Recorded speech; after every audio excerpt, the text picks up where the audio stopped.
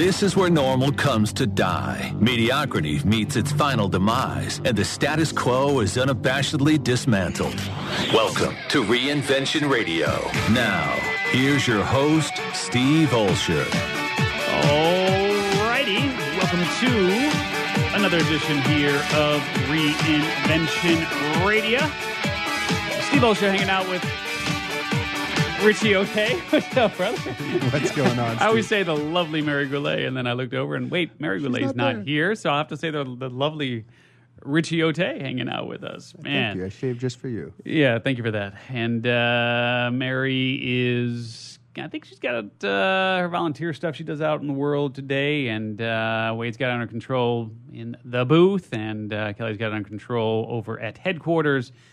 And here on Reinvention Radio, we sit down with amazing people who are dismantling the status quo in all walks of life and business and philanthropy and, God, you name it. We've had them here on the show, and today's guest is absolutely no exception to that rule, and really, really excited because it's taken us a long time here to get this coordinated and get our guest on, and I'm so excited to have her on, and we'll jump in for a nice in-depth conversation here in just a second. But I just want to bring folks up to date, and Esther, you'll appreciate this, then we'll formally introduce you here in a second. But talk about dismantling the status quo, which is what we like to do here on Reinvention Radio. And Richie, you don't even know this, and this is news then to everyone. Breaking news. Breaking news. I am now the ticker bar going across the bottom of the screen, officially here live and in person. So my wife has been a licensed funeral director and embalmer for the better part of a decade. And she absolutely loves what she does, and we've been trying for quite some time to, well, let's get her set up with her own home here in San Diego, and talk about an industry that is ripe for disruption.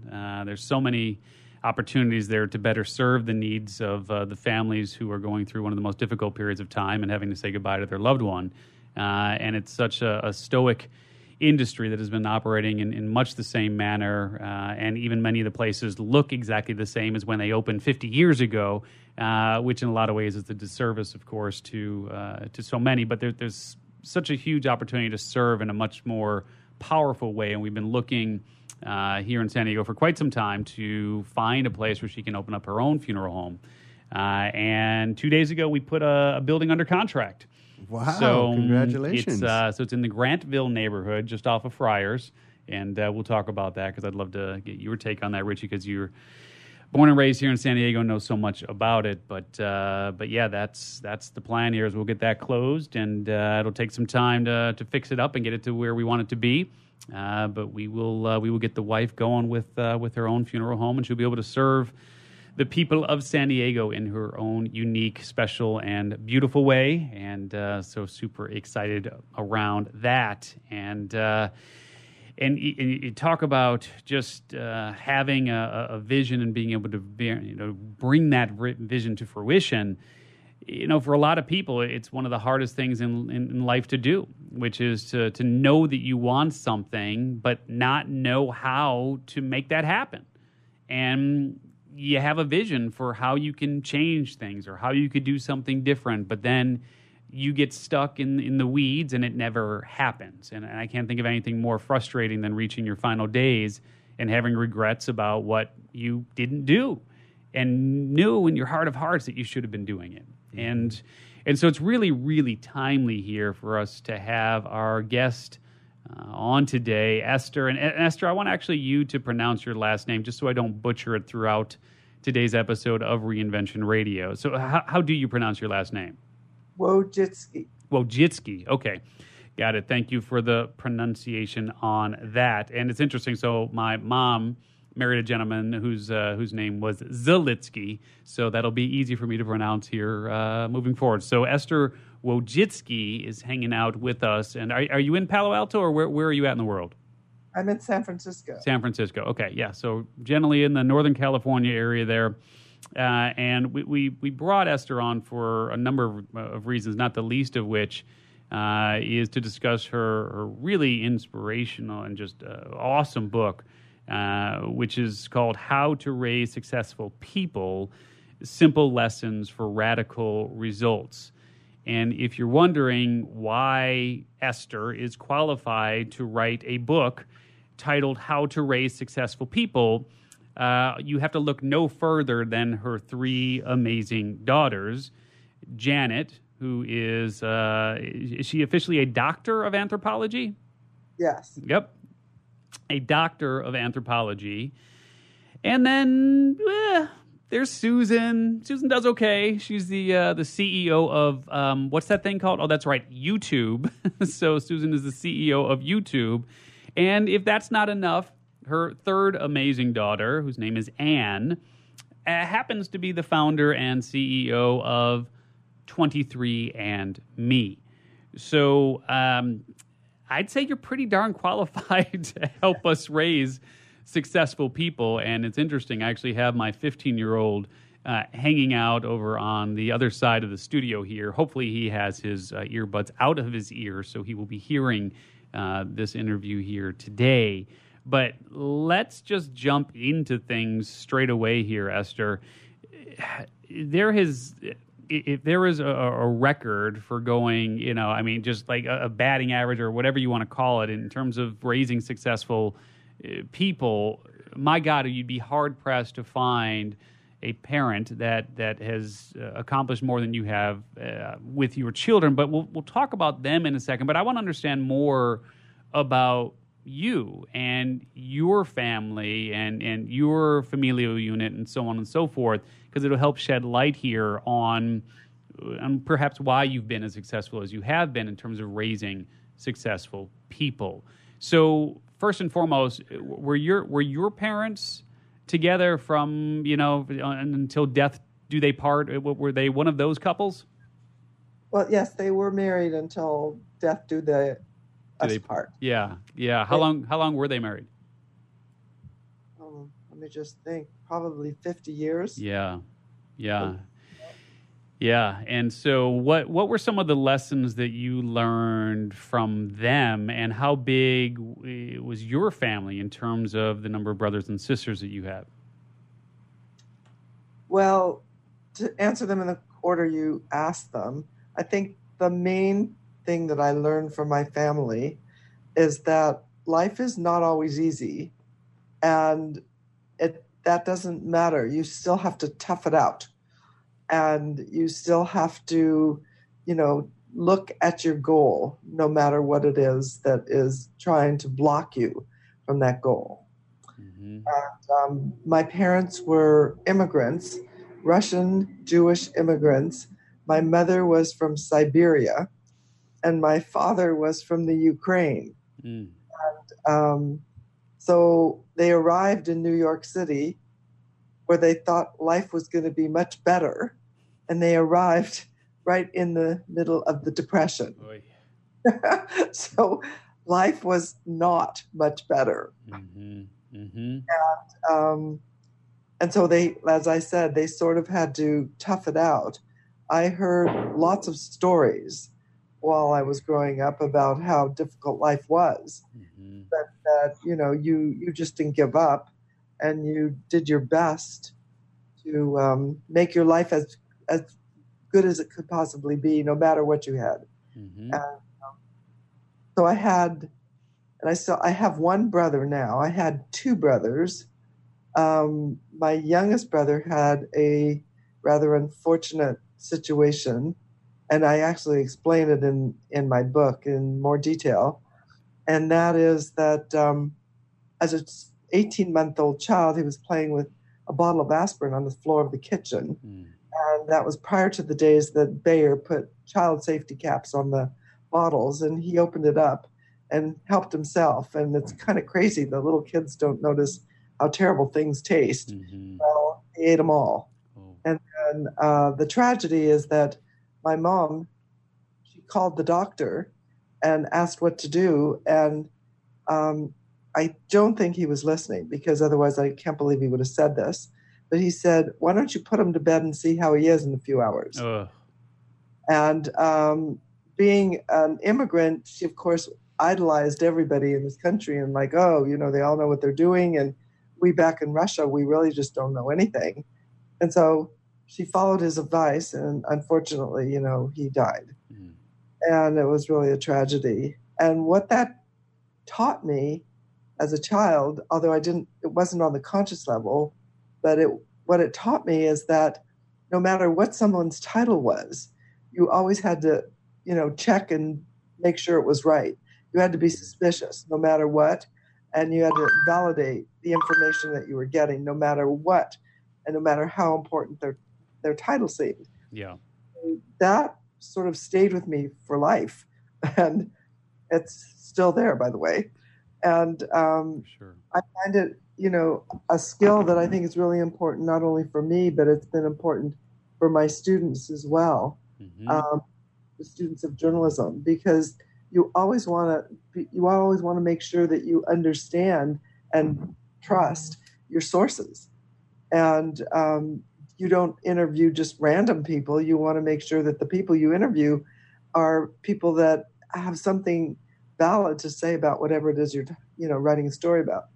So, and this is also what I taught my daughters, that it's important to be able to back up and to document whatever it is you're saying or thinking or doing, and not follow the crowd. And it's okay to think independently. Not only is it okay, it's preferred, it's better, because that way you can do interesting, innovative things, and you don't have to worry about what the crowd says. So I think that was my childhood. We were pretty impoverished, and it was because my father was an artist, and artists don't make a lot of money, and unless you're Picasso, and even Picasso, I don't think he made so much money when he was alive either.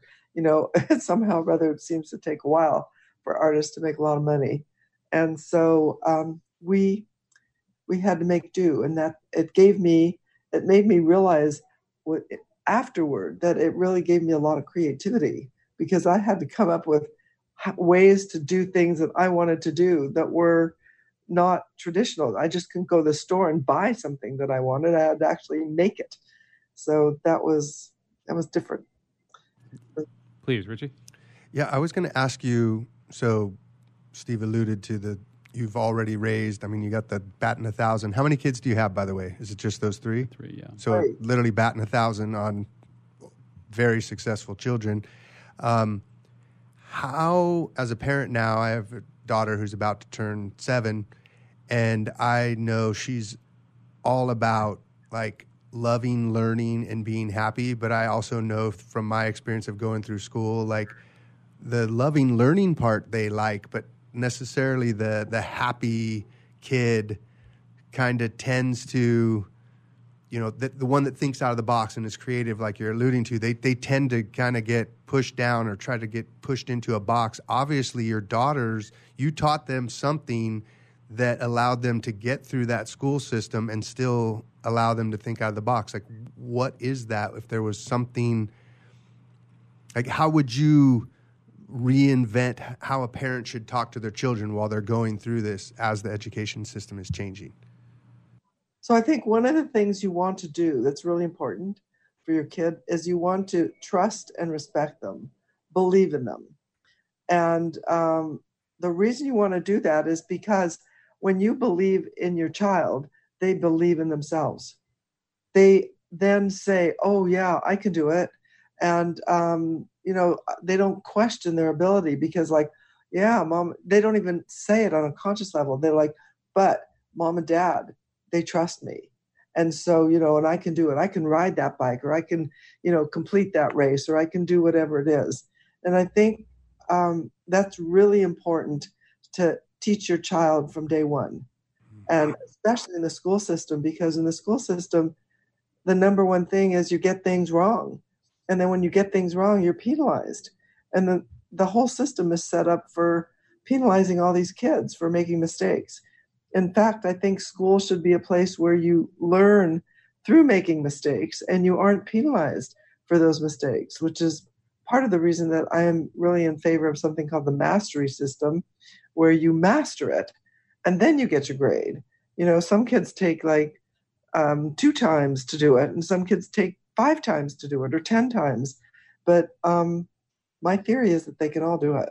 It just is at different paces. And we all develop at a very different pace, especially girls versus boys. Boys are much more athletic, much less willing to follow instructions. That's why more boys are medicated for ADD, ADHD, because they can't sit still. And the girls, somehow, it's biological, innate. They are better able to follow directions and sit still. And so I would teach my child, that it's okay to follow your dreams. It's okay to be different. You don't have to be like the little boy or little girl next door. Whatever you decide you want to be. I mean, of course, you can give them guidance and to say, one of the ways I always did is tell stories. Kids love stories. And, actually the whole world loves stories, because if you just think about it, movies are stories, right? We all go to the movies, and then we sit there and, as a matter of fact, you go to these movies where you sit in these big chairs and you have to pay. And then you sit there, oh my God, you're not there at home anymore. You're now, oh my God, in a new world. So, you tell kids stories. They don't have to be long, but you want to make sure that they understand it's okay the way they are. Yeah, for sure. And it's really interesting because when you talk about stories and you talk about the way that we communicate, it harkens back to the way that we used to have to communicate. So it's almost as if things, that were old have become new again, so to speak, in terms of the most effective ways of raising children and communicating. Because when you look at how most parents, myself included, I'm not taking myself out of this equation. We've got a 15-year-old and a 12-year-old. And I know when I was growing up, I was ostensibly raised by the television. Back, really, I mean, as my mom was a single mom and she was doing whatever she had to do. I was kind of raised by the television. Today, most families sit around and the stories that we hear are just whatever those stories are that are being told on TV or whatever the device is that we're holding in our hands. And I think ultimately what I'm hearing you say, kind of reading between the lines here a little bit, is if we can get back to those campfires of sitting around the backyard, sharing stories and teaching through our own languaging as opposed to the languaging of others, it's going to be infinitely more powerful and effective. That's right. No, so you're like the idea of sitting around a campfire, sitting around the pool, sitting around whatever, but it's a sense of community, because what you want your child to do is feel a sense of belonging, sense of community, and a sense that it's okay in our family to be the way that we want to be, whatever it is. That a lot of kids exhibit this independence by dressing in sort of crazy ways. And sometimes those crazy ways are really not appreciated at all by the family. But just think about it. That's a very simple way to just express your individuality. And if you can just do that one little thing, sometimes you then don't have to do bigger things. So I think it's important to have this sense of community. And I think it would be great if people would sit down and have dinner together. And I know so many families don't do that anymore. And it's so simple. And, just actually have the kids help prepare the dinner, actually have them decide what to have for dessert that night and make it, or go to the store and buy it or whatever, and then put it together. So they're not being served, because a lot of parents, they treat the kids like they're in charge of making sure the kid's happy. Let the kid participate as part of the family. I think it makes a huge difference. It makes a difference to the parents, but it makes such a big difference to the kid. Mm-hmm. I actually noticed that played out at my daughter's school, this nutrition and how kids are eating at school, and they're looking at the other kids' lunchbox and what they have in. And some kids, like we try to have our daughter eat pretty healthy, but it's not just what she wants. They've got this marketing going on in these other boxes with, Tony the Tiger and all these crazy, just look at me, I'm shiny and sugary. But it's been interesting when you were talking about taking them through the process and having them cook with you. They started this garden program and seeing the difference in how the kids want to eat when they watch that carrot grow, they watch that tomato grow. They like, even though there's heavy duty marketing and sure the sugar's still pulling them in a little bit, like it's amazing just taking them through that process and that journey of seeing how it unfolded. That one little thing is making so many more kids try good, healthy foods, right? So it was just a small example of what I've seen happening right in front of me of it seems so small, but these little conversations, these little things of seeing how they worked, how it grew from nothing, it literally means so much more than, here, good luck having a carrot compete against, a Kit Kat, right? But that's true. What a lot of parents think is they have to make big changes. They have to do big things to make it work. Actually, it's a series of little things, little tiny things that make a big difference to kids, and probably make a big difference also, to your kids and to your family. I mean, it's the difference between asking somebody for their opinion and telling them what to do or what their opinion should be. I mean, that's really, it sounds like it's, not such a big deal, but it's a big deal. Yeah.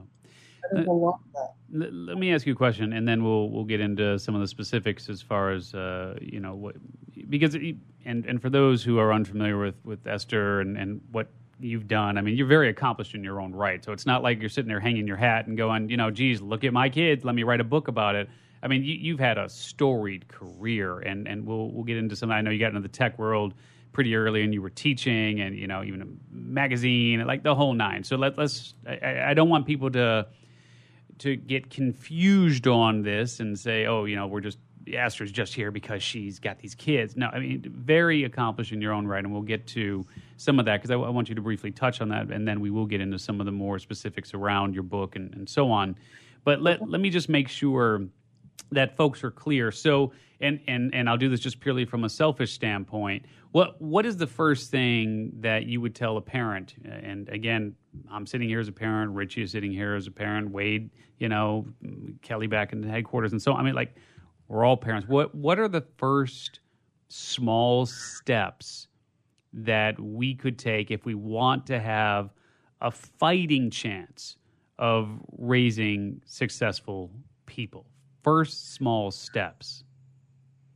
So the first small step you can take early on when your child is 0 to 1 is to trust nature, trust the child's instincts to actually do things by themselves. And I think we don't do that. So one of the things I talk about in the book is, those kids actually, they can go to sleep without you rocking them like crazy.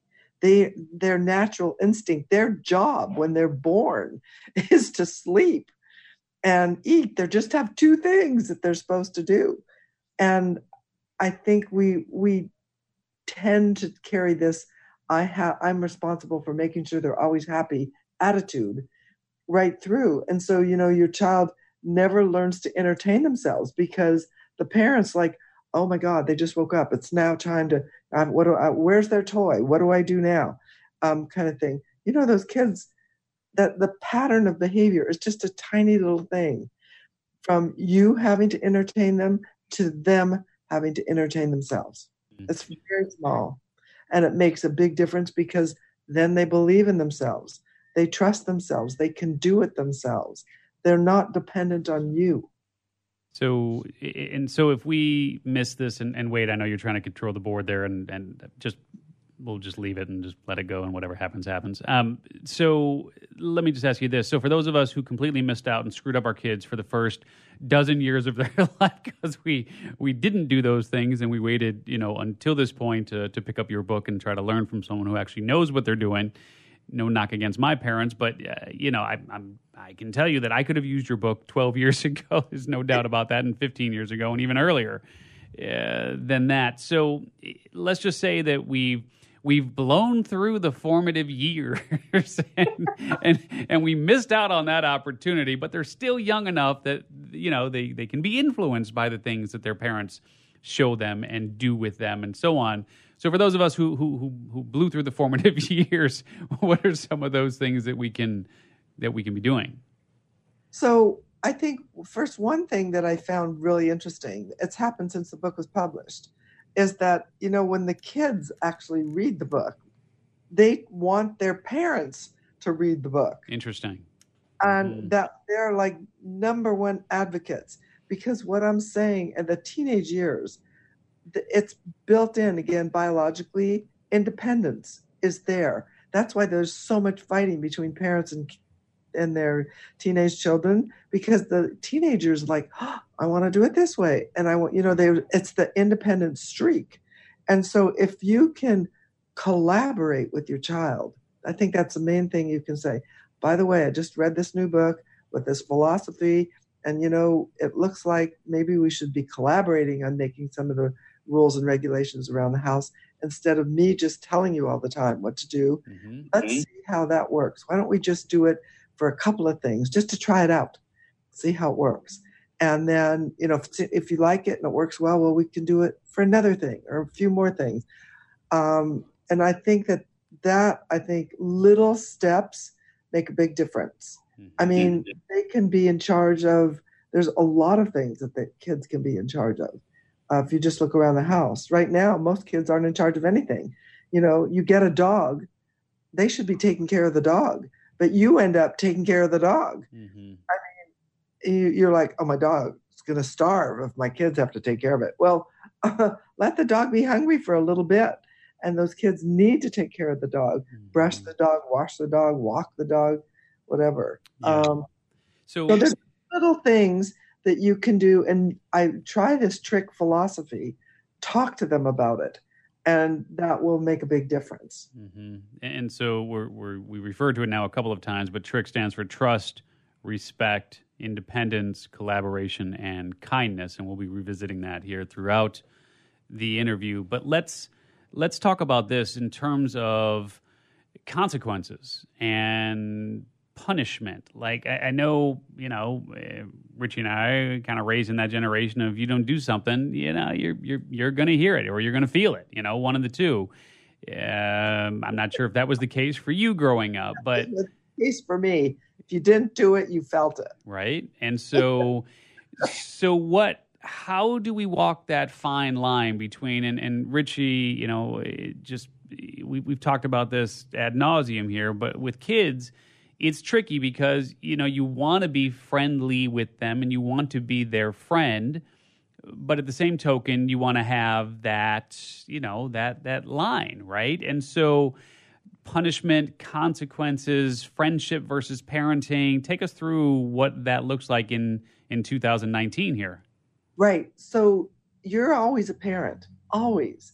You're never a friend. Sorry. You're a friend and a parent, but you have to remember that you're always a parent and that you really, no matter what, you have somewhat of a different role in their lives. I mean, people are always trying to please their parents, even though they don't do it. Perhaps it doesn't look like it on a daily basis. But so you do have to set standards. You do have to have consequences. You're the one that's in charge of the consequences. If you do things that, create problems for everyone, there have to be consequences.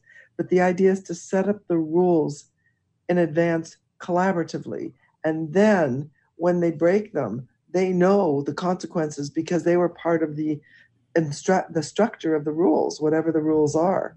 I mean, if I can just think about for my classroom, when I was teaching 9th grade English, and I volunteered to take the lowest class of 9th grade English in the school. And the question was like, what do you do with these kids? You know, how do you deal with them? Because these are the non-performers. You, at the beginning of the class, at the beginning of the year, you set the rules together with them.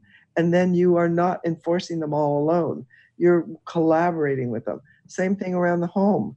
You know, there's certain things, there's ways of treating parents, there's ways of eating, dressing, you know, collaborating, getting along with your siblings. You, the parent, I'm sorry to say, do have to be the enforcer of the rules. But you can collaboratively come up with the rules. This is so awesome because I wanted to go this and it was almost like it was like scripted or something. But so here you are, you take this class that's the underperforming class in this whole trick thing, right? The trust, respect, independence, collaboration, kindness. Mm-hmm. I'm going to make a scenario up. Do you kind of say to them, hey, listen, I chose to take this class because they thought, you know, kind of almost like a us versus them. They thought you couldn't do it. I believe you can do it. We're going to figure out, like, what do you think we should do together to help show that you guys are capable of this? I'm literally pulling it up on the spot because you just gave this example. Right. But what did you do with that group? Because obviously if they're underperforming, there could be various things. There could be problems at home. They really have a learning disabled. They could be no one really did trust them before. So there's like, screw it. No one trusts me. Like the marshmallow test. I'm not, the kids, when they look back at the kid that didn't take the marshmallow or that took the marshmallow was because they grew up in the poor neighborhoods. And like anyone who told them they'd give them a marshmallow later, they didn't believe it. So they took the marshmallow now. So like, what did you actually do with that group and how did it turn out? Well, first of all, it was not easy. Let's put it that way. First of all, I had 18 kids in the class. There were 15 boys and 3 girls. And they all had, it was called an IEP. It's an individual education plan. And some of them were supposed to have special teachers that came along with them. Actually, I never did see those special teachers. I don't know where they were. But in any event, they were kind of shocked. It took a while because they were shocked that I actually liked them. That really did them in the beginning. And they were shocked that I trusted them. It took, 3 months for them to realize that I really did trust them. And then, I gave them multiple opportunities to violate that trust. And in many cases they did. And then I would just say, well, you have to do it again. You know, it was not easy because I was dealing with 9 years of kids not being trusted. But what was interesting also is that I used a lot of food. I used to bring in food. And I don't think they'd ever had a teacher that gave them food. And, it was just fun. I was like, okay, whoever finishes their vocabulary first can have, here's a bag of M&Ms, or whatever it was. I usually just shopped and bought the bargains, and I'd buy like 20 of them. And by the end, it was very interesting. It was a really interesting transformation. A lot of those kids ended up taking my journalism program. And these kids that were in the very lowest reading and writing in the school. And they decided that they could do it. And, but I think most of the time teachers give up. They get discouraged too.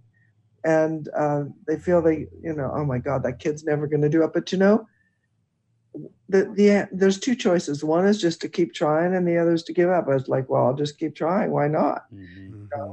The other choice leads to a dead end. So that's what happened with that group. So how did you balance the consequences with continuing to let them know you trust them? And being kind. And being kind. Right? That's the fine line we're always worrying about. Like I do trust my daughter overall. I really do. She's fantastic. Like especially if I watch her from afar interact with other kids. It's amazing how giving and kind, and it stands up for herself, like everything you'd hope for in a child. But when it comes to like the parent, you're saying, all right, I trust you and I trust do you just let them work it out? Like, obviously, if there's some sort of consequences, or the consequences are, I'm not supposed to be helicopter parent. You are not supposed to jump off that couch. It's way too high. You're going to hit the floor on your head. Like, where's that line? So the line, whenever they're doing things which could hurt them physically, you can't run out in the front of the cars in the street.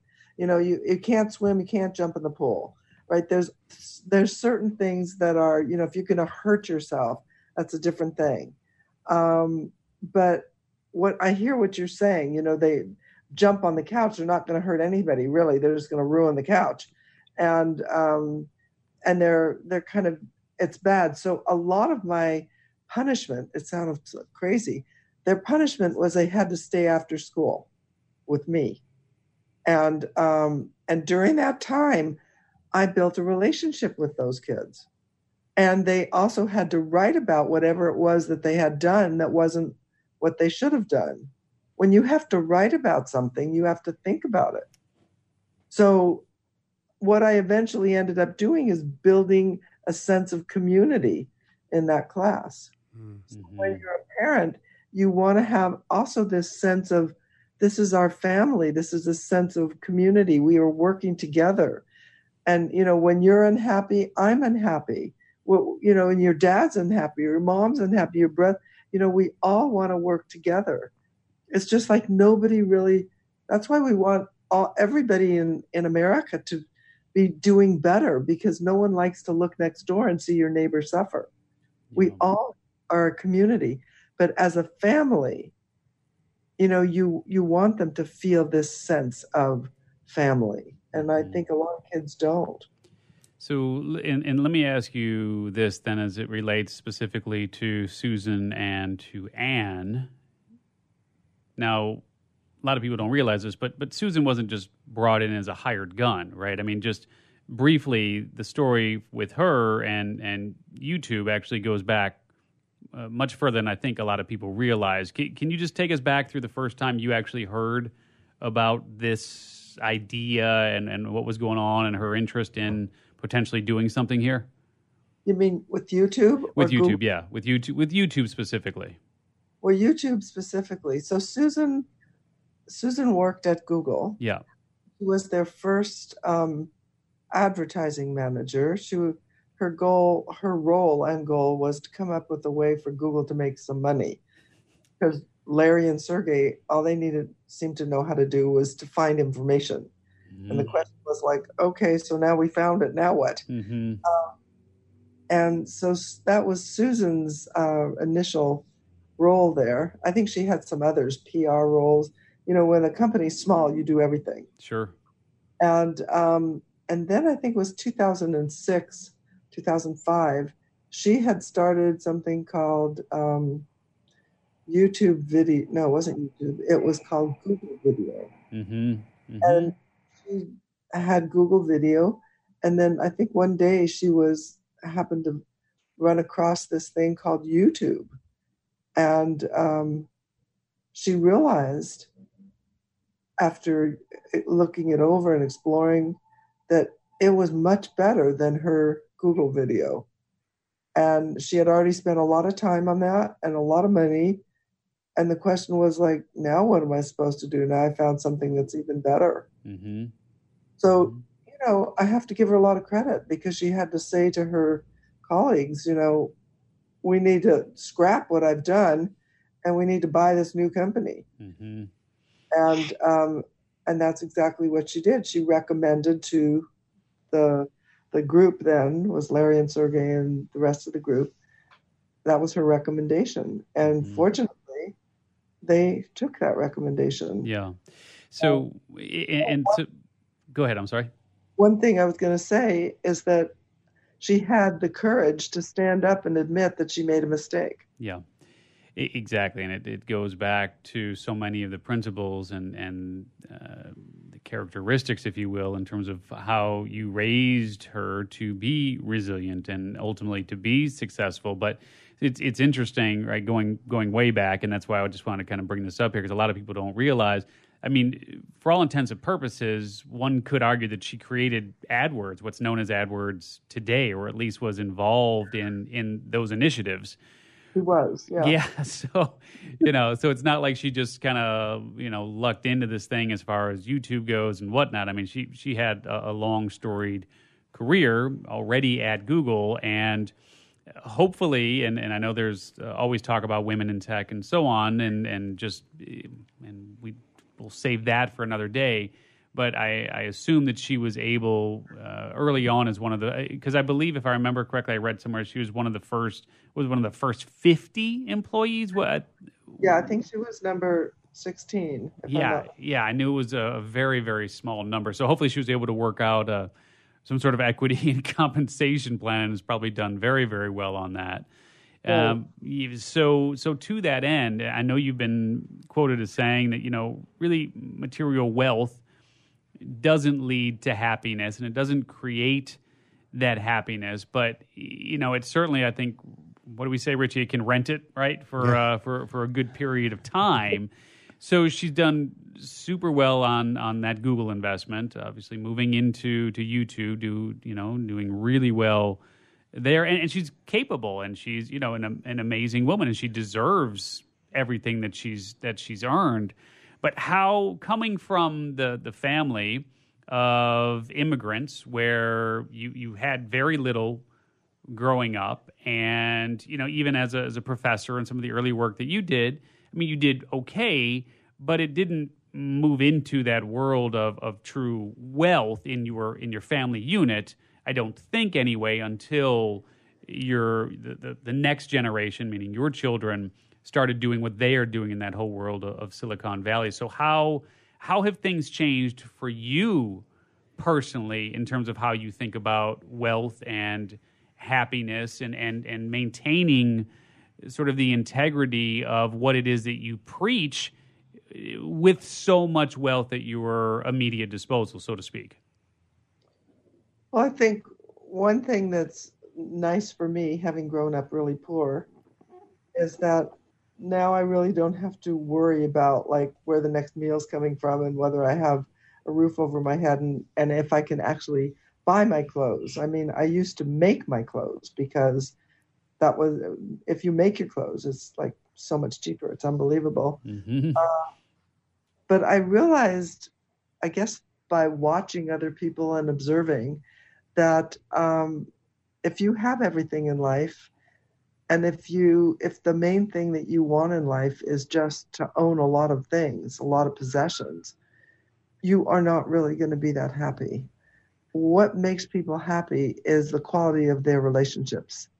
And you can have really good relationships without being a billionaire. In fact, being a billionaire seems to have a negative, inverse relationship with being happy. Mm-hmm. At least that's what I have observed. Mm-hmm.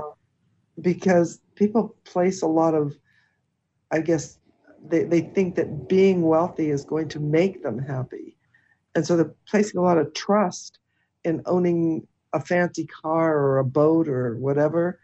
And in fact, what that does, it maybe makes your life a little easier physically.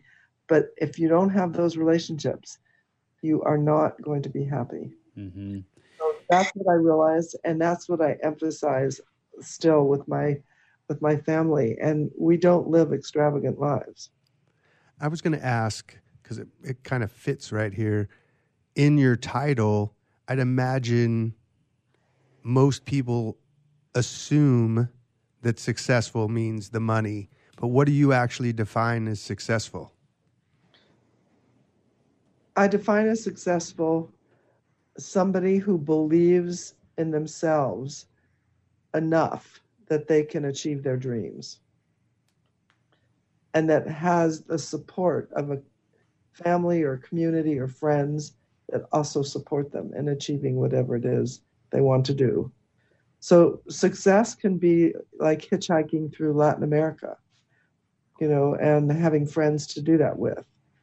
And it can be, if your definition of success is to have like, a 10,000, 20,000 square foot house, and that's what you really like, and you can achieve that dream and have support, well, then, that makes success for you. I just realized that, that my number one preference is really relationships and making a difference in other people's lives. And so that's why, and that's what my daughters are focused on also. Mm-hmm. So, yeah, and let me ask you this then, as it relates to Anne, then specifically, as far as starting up what has become a very successful business, how, from a parental perspective, how do you encourage your child to take that sort of risk, right? Because you put a lot on the line, and both in terms of your personal reputation and in terms of what you have to give up, and it honestly seems to fly a little bit in the face of what your core teachings are around the power of relationships and focusing on your most important relationships, right? Because to create a company like 23andMe, and even to be the CEO of YouTube, it requires a tremendous, it's a tremendous amount of time. It's a tremendous pull on your energetic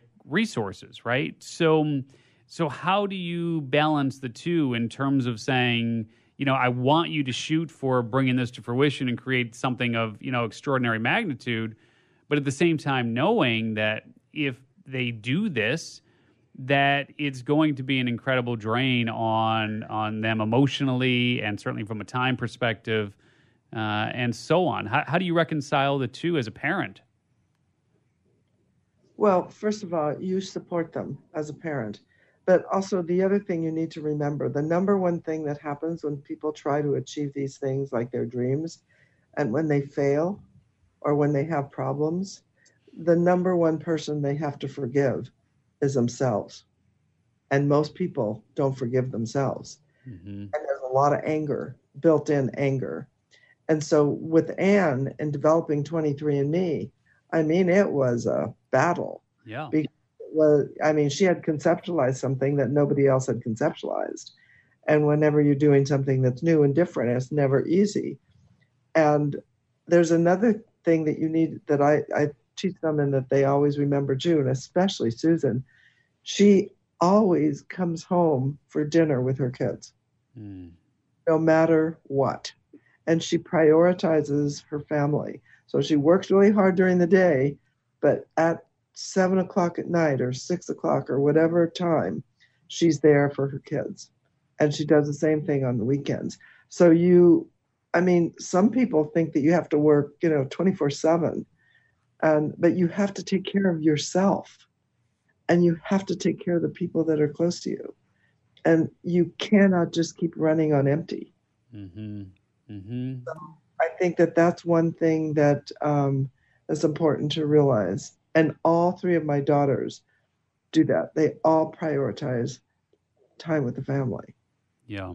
And one last question here, and then I'll turn it over to Richie again. But what, as if we're kind of drawing up here the poster child for a great mom, and someone who really seems to have it together, and you've done amazing things, as I said, in your own right, and you've raised these very successful children. What's your biggest regret as you look back now as a parent? What do you wish you could just go back to that moment of time and just kind of pull it back, whether it was a word or an action or something as it relates to any of your kids, whether it's Susan or Janet or Anne? Anything that you most regret and wish you could go back in time and change? Well, there's always something with everybody. There's always little things that happen that, I'm sorry that I said this, or, people get mad and then they say things that they don't mean.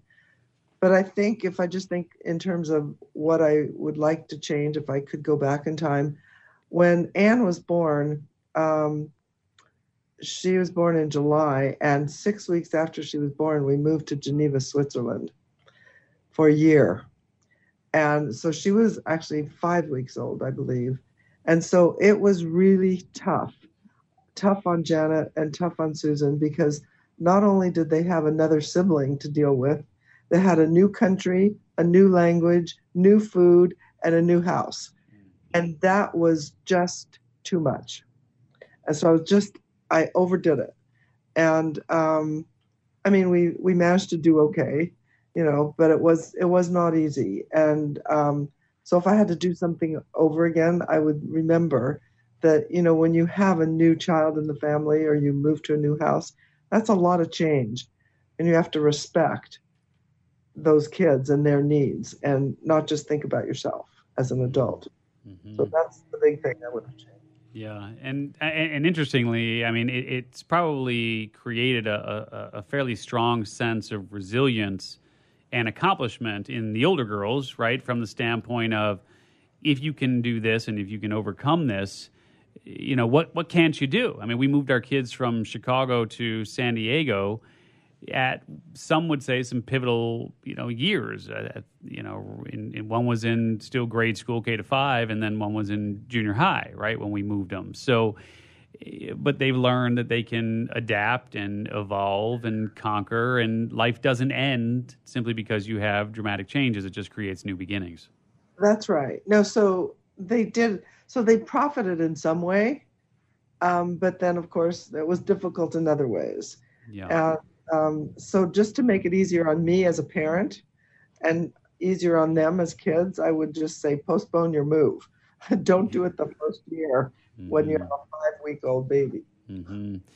Well, let's do this, because we're gonna wrap here, and we'll let you jump, and then Richie and I will talk for a minute or so. But Esther Wojcicki, hanging out with you has been really an honor and a privilege, and we would not be against perhaps bringing Susan and on to our other show, which is the Beyond 8 Figures podcast. So we would be more than delighted to have them join us there. And of course, it's been an honor and a privilege having you here on Reinvention Radio. Definitely go grab Esther's book, How to Raise Successful People, Simple Lessons for Radical Results. And anything else that you would encourage people to do, or last thoughts here? Well, just one last thought, Please. And that is this philosophy I have, trick philosophy, not only works in parenting and in the classroom, it works in the workplace, in the corporate world, because people are happy in their jobs and they feel rewarded when other people respect them and appreciate what they've done, and when they trust them. And I think most people who just can hardly wait to get out of there are people who feel that they're working in a toxic environment. And the toxic part is no trust and no respect. So I think this works for relationships, interpersonal relationships, and actually every part of life. Yeah, for sure. And so best website for folks to go to if they want to connect with you or learn more information, et cetera? I have one. It's a new one that I'm working on. It's called RaiseSuccessfulPeople.com. There you go. The Woj Way. The Woj Way. W-O-J. Yep. The Woj Way. Awesome. So RaiseSuccessfulPeople.com. And again, Esther Wojcicki, really appreciate you hanging out with us here on Reinvention Radio. And we'll let you know when this one's ready so you can share it with all of your awesome people as well. That would be great. All right, we'll let you go. Thank you so much. Good to see you. And we'll talk to you, Esther, really, really soon. Take care. And Richie, man, it's... You live and you learn as a parent, and that's really all you can do, right? Is move forward, and a lot of great tips here, and certainly the trick structure I know will help me immensely. Yeah, I'm ready to apply it when I head home today. I know, right? Yeah, I've got Isaiah here, and hopefully he's taking a listen here, and he'll want to do some things as far as collaborating on ways to make our house better and create more of a communal type of relationship, which I know I'm guilty of, as far as just always being on that computer and not putting down the computer and turning off the TV. So a lot of great lessons learned here on Reinvention Radio, and she obviously did something pretty darn impressive there with the CEO of YouTube, founder of 23andMe, doctor of anthropology. Man, set that bar pretty darn high. All right, my friends, we'll talk to you really soon. Take care, everybody. You just got dismantled. Thanks for listening to Reinvention Radio. For more information about the show and your host, Steve Olsher, visit reinventionradio.com. Attention coaches, authors, speakers, and business owners. Please pay close attention to what I'm about to say if you want to secure massive visibility fast and generate thousands of highly qualified leads without spending a dime on advertising or marketing. The easiest way to make this happen is to appear as a guest on the world's most popular podcast. We recently came across an awesome resource that provides detailed contact information for 240 new media influencers who are looking for guests just like you. It's called the Ultimate Directory, and for a limited time, you can get the preview edition of the directory absolutely free. That's right, for free. It's time for you to get the visibility you and your business deserve and connect with the world's leading icons of influence who can make you famous with the push of a button. Get your free preview edition of the Ultimate Directory right now at www.myultimatedirectory.com. That's myultimatedirectory.com.